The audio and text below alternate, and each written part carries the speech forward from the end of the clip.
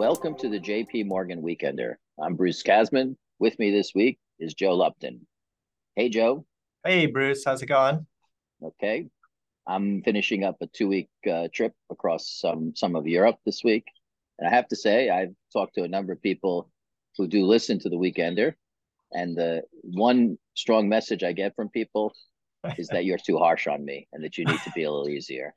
So I want you I to want to take see that. the minutes on those meetings, Bruce. Just take that to heart, Joe, especially as we start the call today. Yeah, Anyway, so dear we've leader. been talking we've been talking in the last couple of weeks about the grayness in terms of thinking about how much resilience the global economy would show at the start of the year, what degree the inflation news would continue to move down towards target, and of course how central banks will process the news in a world in which there are these uncertainties. So I think we did get some interesting news this week, perhaps a bit more clarity on some of the issues on growth. And why don't we start with that? Obviously, we had some important news in the U.S. and also our DM flash PMIs. Generally, I think the news is encouraging, right? So, but why don't you pick up there and highlight what points you think are most interesting? Well, I guess because we're global, I'll start with the PMIs, and I'll just say the DM Flash PMIs came out, and I think they made a step up. I think it was a broad based step up.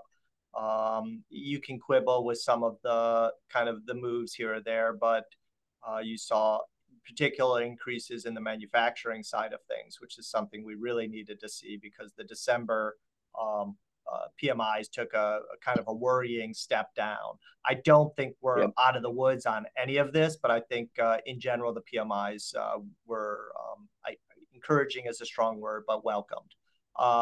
We'll get, and by the way, we'll get next week. We'll get the full set of PMIs that allow us to tie up kind of what's really happening, not just on the overall activity side, but I think importantly on the manufacturing side, which has been an area that we have been quite concerned about. So stay tuned for next week on that. The big news, of course, was the U.S. side of things and this kind of extremely large upside surprise. I mean, I should say extremely large. It was a big On upside GDP. surprise on GDP. Yeah. It was a big upside surprise. I mean, again, that you can temper a little bit by saying there was a lot of inventories there, which, by the way, goes back into this manufacturing story, which I won't reopen. But still, I mean, you've got domestic kind of final sales running 2.7%. And I think the important thing to note is that's coming after what was a roughly 5% gain in the third quarter and just caps off a year that many people out there, and I'll say not us, if I can give us a little credit, thought that a recession was coming, and our own U.S. team had looked for a U.S. recession starting in the fourth quarter, right? So I mean, it's a pretty jarring year as a whole, and to have a fourth quarter end that way is a reminder that there is a lot of resilience and momentum in the economy there. So that, I Yeah, if mean, I there's could obviously some inflation news, but on the growth side, that's the story there. if I could jump in beyond the top line numbers that you saw, I think there are a couple of things that are interesting. As you noted, the inventory stuff you probably do want to fade, but I do think you look across the components of goods demand, there's a pretty nice support that's coming for the global manufacturing sector from U.S. final goods demand. Obviously, the consumer being a big part of it. I mean, I think the other side of this is that as we've been watching this and trying to track underlying resilience, we've been focusing on whether we get balanced income growth. And as you Yeah. noted, you had this very strong 3Q, which gave you a profit recovery.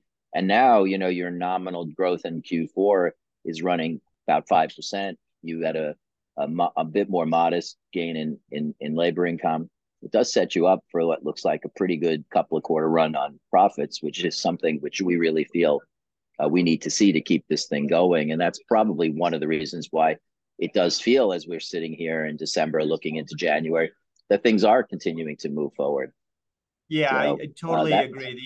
The income message from this is really strong. If you look at, I mean, remember we don't have corporate income report in this reading. We have to wait one more quarter for that. But you can look at the no, we have to nominal wait GDP two more. numbers.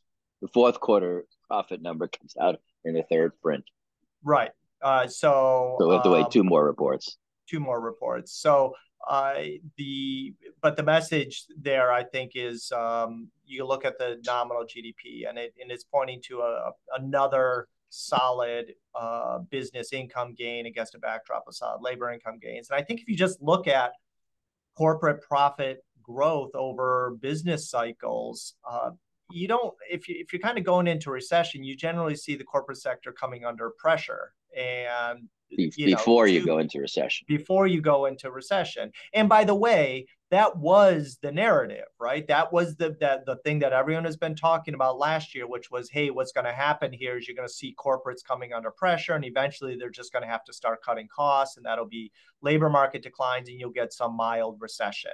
Well, that story is completely short-circuited through the second half of the year, because not only is corporate income kind of not falling, it's actually accelerating relative to early in the year, right? So early in the year, you could have made that story.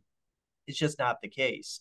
And if you feel like that income growth is not just telling you the story of the second half, but setting up resilience into the first half, I think that really paints a different picture. And it changes the picture so much that I think it begins to make you wonder, is this just not, if it's not just about growth holding up, but actually maybe too much growth, right? And that's well, let's leave right. I know that's where we're going, but let's put a pin in that point.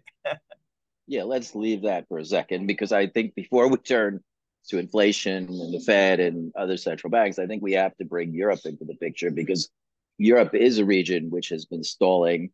Europe is a region in which there's concern that a combination of that stall and reduced pricing power for companies could be hurting corporate profits.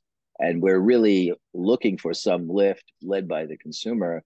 And the question is, how much better do we feel after the PMI data this week, other news we've seen? It feels to me still a little bit too tentative to feel comfortable about what's going to happen next there. I think less clear, certainly less clear than the U.S. I mean, that's probably one of the bigger understatements. I think it's a little bit better. As I said, the PMI rise was broad based, and I think that included Europe. PMIs are still very low, and then of course you had the IFO in Germany come out, and that was quite weak. Down. And so, yeah, I mean, we're only looking for 0.5 growth annualized this quarter. And maybe we're not quite there yet on the PMIs, but I think tentative is the right word. It's not, doesn't feel like things are breaking. That's encouraging. We feel like the resources are there in terms of not only labor income with strong labor markets, but purchasing power with fading inflation. That should get a consumer response. It should, and it could, and hopefully it would. But let me just I want to get into inflation and central banks here, but just let me kind of close this by saying the U.S. is providing a really good engine, but up until now, or recently at least, the European weakness has basically been offsetting it. And that's one of the reasons why manufacturing is on such tentative grounds. And it does matter for the overall global picture as we go through the next couple of quarters, whether Europe can give us something positive. So I think that's a pretty important call, even though as we're looking at the US, we're feeling a pretty decent about the economy's resilience. And as you say, putting a pin in it, we're actually maybe talking about upside risk here. But before we get into the Fed's processing of this, which is I know where you want to go, Joe, let's talk a bit about inflation. There's the global inflation news that we now have for December, which is pretty much, I'd say, aligning with our view that after a nice run down, things look to be kind of getting somewhat sticky, that the goods pricing that slid into deflation has kind of looking like it's reached its bottom, that service price inflation is not going to be that easy to get down because macro fundamentals are just not that powerful in the same way they were in goods. But then we have this core PCE story in the US, which is quite low. So, give me your take, and perhaps most interestingly, on how we should read the US inflation numbers. Yeah, I think if you just looked at the global numbers, and we updated our global inflation monitor for December this week, you would have said, oh, this is tracking our call, which, as you laid out, is a view that goods deflation will end and add a little upside to the core inflation numbers. Services get stuck around 4%, and overall core gets stuck around 3%. That seemed to be tracking. And if we just stop there, we'd be like, okay, good. The pressures are there. Obviously, if you look at, well, I'll start with the easier one. If you look at Europe, I mean, Euro area, looks very low right now. We think there's some technical issues. That's an easy one that you're going to get a bounce back there. It's the U.S., right? So there we come full circle, right? So the U.S. numbers, I just think there's a lot more progress there. I think, and we can talk about core PCE, which we will, but the gap there with core CPI, I think that's going to be closing, and probably closing more from CPI coming down than PCE going up. There's probably, we had a call of core CPI staying around a little over 3% in the first quarter. I think the risks to that are to the downside, probably tracking something closer to kind of somewhere between 2.5 and 3. And then you had this core PCE reading today, which was, we were looking for a 0.22. I think on the call last week, I was saying if we get that, that'll be a reminder of, just some of that we're not out of the woods. And yet here we are, and it came in at 0.17. So are we out of the woods? Probably still early, but certainly it feels closer to being out of the woods than we did last week. And I think if we only were focusing on the inflation numbers, I would start to be in the camp of, yeah, why not start in March to take your foot off the brakes here.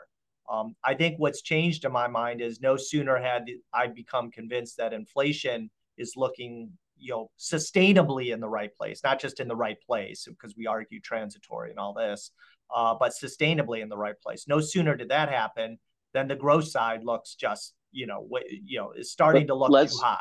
Let's get into the Fed, but let me just say, I think it's premature to say where inflation is sustainably. I still think there's reasonable questions though, relative to last week. No. Well, I think you had a slightly better than expected core PCE number. There's nothing else we got on inflation this week, and in terms of my thinking on that, on CPI, reassessment of what? Well, I think you and I thought we were talking about US CPI running above 3% or 3.1 this quarter. And now I still think that's the bean counters are telling us, actually, you know what? It looks like it's going to be closer to kind of 2.6, 2.7. I mean, if CPI, core CPI comes out at that, yeah, that's going to change my narrative a little bit. But again, I think if that's the only thing that happened, then I would be changing my narrative. It's the growth side that I think is offsetting that in a way I did not anticipate. Fair enough. I'll just say, I think when the dust settles here, we're going to feel closer to 3 than 2 on core inflation, both on CPI and PCE as the year evolves. But we'll have to leave that one till we get some more news, and maybe I'll end up being wrong on that. But when we kind of put this together for the Fed, as you say, I guess the way I'll frame it is that the Fed obviously is tracking the sustainability of inflation getting down, and part of the way it's doing it is reading the inflation numbers. But there's been a big, emphasis on the Fed that their policy stance at 5.5 is restrictive, and that they need to adjust that, because that restrictive policy stance is going to sit on the economy. And as you're saying, there we get some questioning that goes into the conversation as a result of the news that we're seeing. So where do you think the Fed is in terms of the decision to consider easing? We can then turn to the ECB. We had the ECB obviously have a meeting this week, but let's start with the Fed, since that's where we want to talk. Yeah, I mean, I think I think they're certainly not taking March off the table, but I don't think they want to nod too much to the odds that that's on the table. I think they probably would want to guide to mid-year, but be open-minded about it. I think they'll have to acknowledge the impressive progress on inflation more so than they did even in December. But I think they're going to have to recognize the strength of the demand side of the economy, and that they're going to that strength probably cautions against rushing into rate cuts, which is the way I would probably put it. No need to rush into rate cuts. I mean, let me put it this way: if I were the hawk around the table, and the does are saying, "Hey, we're at 2%, we're there. What are you worried about?" I just be like, well, what are you worried about from the dovish side? I don't see the the 550 policy rate slowing things down that much. And you may say So in long and that, variable lags, but I'm not seeing any lags whatsoever. The economy is just really humming along here. And it's not just one GDP report. It's broad-based measures of activity. It's broad-based measures of labor markets, which, yes, are moderating, but are still growing above 200,000. but, well, with that, let's just mention we've got a forecast for employment in the January report of 225. What is our forecast for the unemployment rate and average hourly earnings? Unchanged. Unchanged on the 3.7. unemployment rate? Yeah. Okay. There must be implicit in that a pretty decent pickup in part rates, which were depressed last month. You're basically comfortable with the June call on the Fed? Yeah, yeah. I mean, I am. I think the inflation and growth picture offset in my mind. Maybe it shifts the risk distribution towards a little bit earlier, but it doesn't get me to kind of want to pull that forward. I mean, the growth stuff I'm fine surprised with me. that. Yeah. I'm fine with that. I just feel like, and I've said this before, I just feel like I don't have my finger on the pulse of the way the Fed's been talking to us. They've been talking a bit more dovish than I would have thought. And I just kind of can't fully explain that, what it is. As I've been Well, talking I to think clients, you and there's a I lot of, differ a little bit on that point because you're making a reaction function point, and I don't know. You and I debated this. I feel like the rhetoric has been guiding us away from earlier rather than later rate cuts. I mean, so much so that the dovish leaning Bostic on the board explicitly told us third quarter. So I don't know. That to me is I can't get more explicit than that. And then you got the likes of Logan, who I know isn't voting, but I think and is she's probably also generally a influential. hawk. She's a Yeah, hawk. and hawkish, but she says she's not taking rate hikes off the table. Now Yeah. that was a few weeks ago. Maybe things have changed, but nonetheless, I think the rhetoric has been clear that they don't want to rush in to rate cuts. And I do think one thing they've also been clear on is this idea of not wanting to make a mistake here, not wanting have to reverse But you're course. talking a little different than you were a couple of minutes ago, where you were willing, after, if you hadn't had the growth number this week, to take the core PC number and say that would be enough to have them go in March. So that seems inconsistent Right. with what you're Well, saying that's more now. data dependence, right? I do think if the data is changing, then they'll change their views.